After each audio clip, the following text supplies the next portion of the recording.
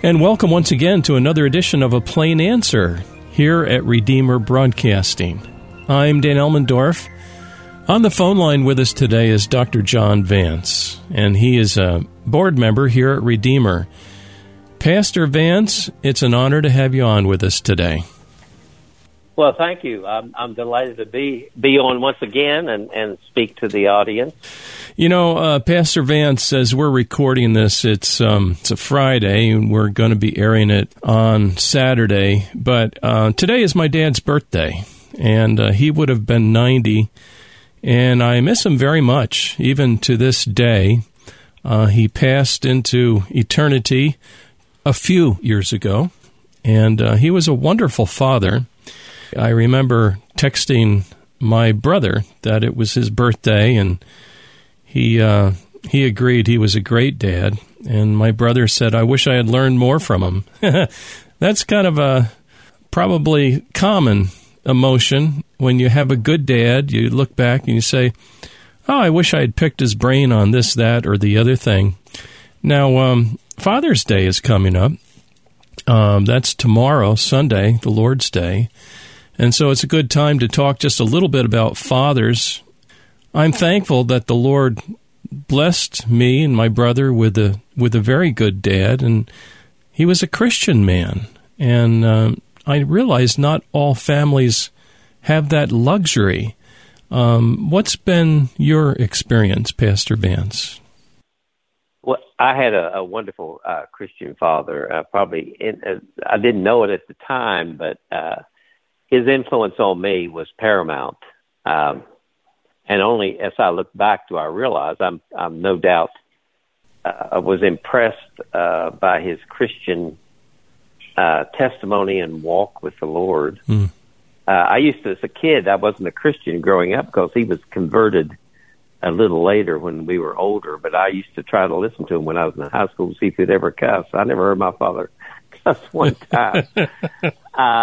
He never really argued with my mother. He was deferential to her, and they never really argued. And my grandfather, I lived with my grandfather for about 3 years. I won't go into all the details, but 3.5 years. And he died when I was 20. And of all my memories of fatherhood, I would like to go back now and be my age and speak with my grandfather and do what you just said, absorb some of the wisdom and so forth that he had. And as I look back, I think I yearn more to have an adult conversation with my grandfather. Right. Well, my father too, but my father lived to be almost 100. And so that was those two men had great impact on me, tremendous impact. Yeah. Well, that's very encouraging. And seeing you're a board member here at Redeemer, I'm also glad that it looks like you've got some good genes on your side, and hopefully you'll be around a very long time here for the sake not only of the gospel and churches you preach in, but also for Redeemer, because we just love you and thank God that your influence is here in this broadcast ministry. Our fathers, Dad would take us to church. He would go to special meetings. Oftentimes, we would pick up somebody and bring with us. For many years, all that we had was a little VW Bug, and so it was a tight fit if we picked somebody up. And, so he was really keen on that. He was also keen on helping churches. He was very handy. He could do electric and plumbing. He could replace pumps. He was just quite brilliant, actually. As I look back at it now, you don't realize how much wisdom a parent has until they're gone, and then you get a little older and you reflect back on it and you say, wow, I never learned how to do plumbing, and he knew how to do it all along. Yes. Just amazing man. And his trade was that of a tool maker, and I think it drove him up a wall at times because there's no such thing as a backspace key when you're making tools. and they're very, yes, that's right. Some of the dimensions are within 1,000th or even a 10,000th of an inch, and when you scrap it, it's gone. You got to start all over again on that particular part. That's right. Your father and my father had similar backgrounds. Yeah. My father was a tool and die maker as well. Oh, neat. That's right. What you say is very reminiscent of what I remember about my father coming home from work and talking about some of the same things that you're talking about. He also could do any kind of handiwork. And he also was very, very devout in going to church. Yeah. If the church was open, he was there. Yeah. It made no difference. They had Saturday night rescue service where they would try. It was an inner city mission. They would try to reach people on Saturday evenings and so forth. And he led that service. But if the church was open, he was there. Yeah. Now that's interesting. He led the service. My dad also would lead the singing part of the service. And, there's a lot of similarity. I didn't realize all that. But, tomorrow is Father's Day. It's a good time to contemplate our dads and to, if they're still alive, use some wisdom from a couple of older guys here today. and talk with your dad and communicate your love for him and appreciation. And you may not agree 100% with everything your dad says or whatever, his emphasis. But if he's a Christian, you're going to agree with most of it, I think, because the gospel binds us together and the Christian truth binds us together. So honor your parent. That's absolutely a good point. It's the Christian faith that binds us together, and having a father that is a believer in Christ is, well, it makes all the difference in the world, you might say, and all the difference. Period. It's the most fundamental thing that influence we have is our fathers and mothers pointing us to Christ. Yeah, amen. My dad would enjoy getting into various things. He enjoyed ice fishing, took us with him on that. Later on in life, he went offshore fishing alone. He had a secret spot he would visit on the Rondout Reservoir, and he would catch very, very large fish, trout. He would take the alewives and use that as bait, and he'd get there, 3, 4 o'clock in the morning, and it would be this time of year, in the probably May time frame into June. And then it started to wrap up after that, but those were the best times, and he had a secret spot. It was very funny to see how he did things. And that's similar to guarding a secret recipe or something. That's wonderful. It really is. And so, dear friend, enjoy your dad. If he's gone, you can still enjoy the memory of your dad and look back and say, is there any way that I can honor my dad by taking this particular step in my life at this point in time? Well, Father's Day has Christian origins. It really has Christian origins. Now, we know Mother's Day does. I'm quite familiar with Mother's Day since it was started here in West Virginia. Actually, it started right after the Civil War. A town in West Virginia got the Confederate mothers and the Union mothers. We were a border state, and got them together, and they had church services, and once a year, and it was called, and they started calling it Mother's Day, and it was informal. And later, her daughter, after the turn of the century, a woman by the name of Jarvis, started Mother's Day in Grafton, West Virginia. She was from Philadelphia then, and then it caught on in Philadelphia, and the rest is history. Yeah. But Father's Day is similar. It actually, ironically, started in West Virginia as well. There was a mine disaster early in the century. It was before World War I, and 380 men were killed, and most of them were fathers. They were killed in a mine disaster, and they had a Father's Day. Well, they didn't want to continue that. These men thought that it was to honor them too much was too feminizing, emasculating. They didn't want cards and so forth. But it was picked up by the next year by a woman, a farm, grew up on a farm. Her mother died early, and her father raised 6 kids and farmed in Washington State, in eastern Washington. And that kind of started informally Father's Day, and it was to honor her father in the church. And both these days started in the church, by the way. That's neat. And, it was not until about 1910 or so that people began to practice it, but it was not until under the Nixon administration that it was made officially, Father's Day was made officially a holiday. I didn't realize that either. National holiday. Oh, my. Well, there you have it. Father's Day. Praise God for our dads, especially if they're Christian dads. It's a wonderful legacy. Your dad lived until 100, you say? Close to 100. Close to 100. Yeah, he did. He was he didn't quite make it. He really didn't want to. He says, "I've lived so long, I don't know anybody, and all my friends are dead." He would ask me. He says, "Is it wrong for me to just say, 'Lord, take me'?" And I would say, "Well, if you think you've," he says, I'm not really useful much anymore." He never lost his faculties at all. Wow.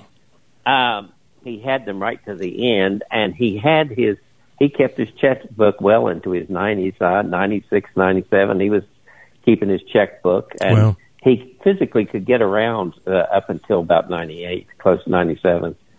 And but then after he began to fade some, and not mentally, but physically, and he felt useless. He couldn't sing in the choir.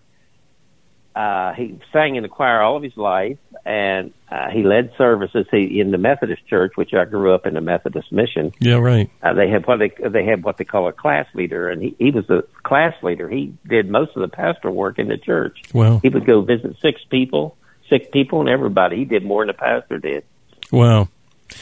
That raises an interesting line of thinking for just a moment here, and that is visitation, pastoral visitation. People really appreciate that, and especially as they're in hospital or even on their deathbed. A visit from the pastor means an awful lot, doesn't it? It does. It means a lot. As a matter of fact, I wrote an article some years ago. Well, it was back in 1984 or 5. It was published in Presbyterion. That's a journal, a Presbyterian journal. And anyway, it was on the cure of souls in the 1990s. Oh, yeah. And one of the things I discussed there is that a preacher can't really preach good sermons without pastoral relations with the people and pastoral visitation. Yeah. Otherwise, you're preaching out of your own head and heart and not seeing the needs of the people like you should. Yeah. And I think the Holy Spirit means for us to visit people and to interact with people. The idea of these big churches where you have a preaching pastor or a senior pastor who only does some administration and preaching is not a good idea. No, that's a great point. And today we're talking with Pastor John Vance, and he is the former pastor of Westminster Presbyterian Church in Rock Tavern, New York, now living in West Virginia. And what are the people like as you I could get in trouble doing this, Pastor Vance, but, as you, just the feel on the ground. You've lived in New York, not in New York City. You've traveled there, certainly, but, outside of New York City in the Hudson Valley, and now you're living in West Virginia. Do you see any differences at all or sense any differences in the people? Well, I've lived in St. Louis. I lived in South Carolina, went to college in South Carolina, lived in St. Louis for 5 or 6 years, and, of course, lived in New York for 40, and the rest of it in West Virginia. I retired in 2013 from the church. That's a good and curious question. My wife could answer that better than I can, but let me just answer from my perspective. I don't really see any basic difference. Mm-hmm. Now, there are some window dressing differences, and I'm in a kind of a rural area. I'm on a mountain, but I grew up in Charleston. I don't see any difference. My wife thinks that people in West Virginia are a little colder than New Yorkers. We found New Yorkers to be very warm people, very interesting. Warm. But she finds that West Virginia people don't open up as much, and it may be due that if there is one difference, it is this: West Virginia is a small state, and it grew out of clans to some extent, big families. I have a big family, Gwynn family, on my mother's side, and there is a bit of clannishness. And outside of that, I don't see any difference at all. I found even New York City. I used to go to the opera a lot, and the Philharmonic and things like that, because we had a friend who played in the Philharmonic, and we got free tickets. We used to go. I don't see any difference between those who are kind of highbrow and those who are middlebrow and those who are lowbrow. I see people as people, and I find that as a pastor, when I got to know them, everyone was worth knowing. Amen. It's an amazing thing. It's an amazing thing how much you can learn from people if you don't try to categorize everybody in a certain way. Well, I like that. That's very, very helpful. We're talking today about fathers and Father's Day. We've delved into life in West Virginia very quickly. Pastor Vance, you're a board member here at Redeemer Broadcasting, and we value your insight. Sometimes a question comes up on what step we should take next, or, an investment of acquiring a signal or whatever. And we always seek your advice and appreciate it very much. So we have maybe 6 minutes left or so, 7 minutes. Could we talk about culture just a little bit? Seems like we always get around to that. I feel that we're either going through judgment of God or about to go through the judgment of God, but there's certainly some awful sinfulness going on. That it's like the sin of pride is a big one, and then taking pride in your sin is sin on top of sin. And we're going through some of that right now, this month of June. And so, not that I want to get into all that too much, but Pastor Vance, we're in desperate need right now. Yeah, you provoke a lot of thoughts. One of the reasons, and I'll get to the main question here. One of the main reasons we're in the trouble we are is the absence of fathers in the home. And fathers not taking care of their offspring. We know that when fathers are in the home, a family is much more functional, if the father is functional, of course. And we know that they're less likely to be in poverty and so forth. Yeah. And this, of course, fatherhood is rooted deeply in the Bible. We have a heavenly Father that we can go to, and the model of fatherhood is the Father of our Lord Jesus Christ, who taught us to pray, Our Father, who art in heaven. Yeah. And when you keep that in mind, fatherhood really has its archetype in heaven, our Heavenly Father. And look how Amen. Generous He is toward us and loving, but also He disciplines us. So that is an important matter. Now, culture, you mentioned culture. Culture is an interesting thing. What is culture? Well, it's that secondary environment. I don't want to get too technical here, but I think I can reduce it to a simple concept. Culture is that secondary environment that we lay on top of nature. It's the way we build. And right now we're building a crooked building in this country, culturally. We in some ways are a mess. The building is, the foundations have been removed in a real sense. Our foundation for generation after generation have made us grow into the greatest country ever in the history of the world. It's true. There's no doubt about that. I lived through the 50s, 60s, it's clearly it's reflecting on these things, 70s all the way up. So the advantage of being older is that you begin to see over a long period of time how things have drifted. Yeah. Well, culturally, we have have no foundation. We're just flailing in the air, and we have no political philosophy that's rooted in the transcendent, and therefore we are in deep trouble. Any society that is not rooted finally in the transcendent, and I mean God, not transcendent, eventually comes to naught. That's why the Soviet Union failed, in part because it was essentially godless, yes, atheistic, and it had no transcendent, and it was hard to establish values. Well, today there are no common values based on truth. As a matter of fact, we are in demonstrably we are in a delusional age.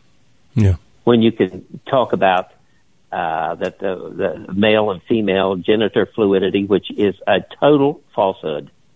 Amen. It's also true that many of the so-called science things that are supported, we discovered to follow the science during COVID in its early stages led to more problems than ever. And of course, they weren't following the science; they were right. following political science. And the same thing with respect to, we're looking back, by the way, on the science now. I'm realizing how many mistakes we made. Oh, yeah. And it actually originated from a laboratory in Wuhan, which everyone knew if you gave it a second thought. Yes.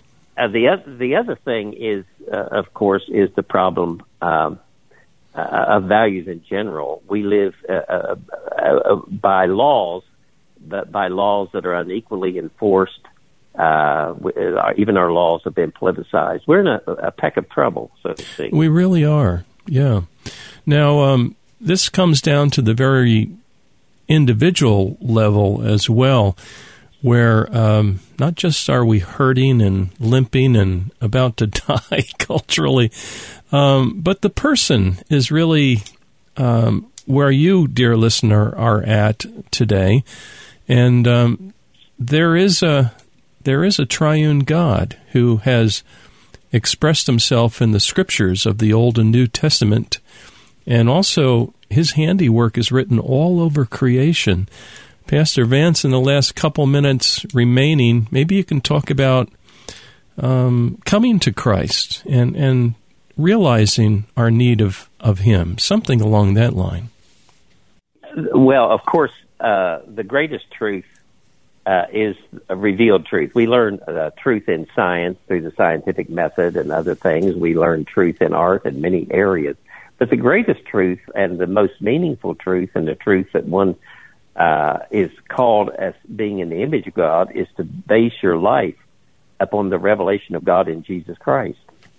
And the Scripture's clear, says that he came into the world to seek and to save the lost. He came into the world not to condemn the world, says the Scripture, but that the world through him might be saved. Amen. And everyone hearing this program today, you can be sure that you and I would point them to Jesus Christ, because this whole ministry is based on that revelation. Yeah. As a matter of fact, I think the meaning and worth of your life is based on that revelation. And Jesus said, "Come unto me, all you who labor and are heavy laden, and I will give you rest. Take my yoke upon you and learn of me, for I am meek and lowly of heart." And he says, "Cast your care upon me, for I care for you." And that's the fatherly love of God, to send his son, Jesus Christ. And we point you to him. He is the true foundation for your life. And he can be your foundation, even in the midst of the chaos and the crumbling morality and foundations that you see around us. A call to Christian fatherhood and the Christian families, and pointing our generation, the next generation, the following generation of Christ, is really the only hope for us. Well put. I can't summarize any better than that. Talking today with Pastor John Vance, our dear brother, board member, former pastor of Westminster Presbyterian Church, now in West Virginia.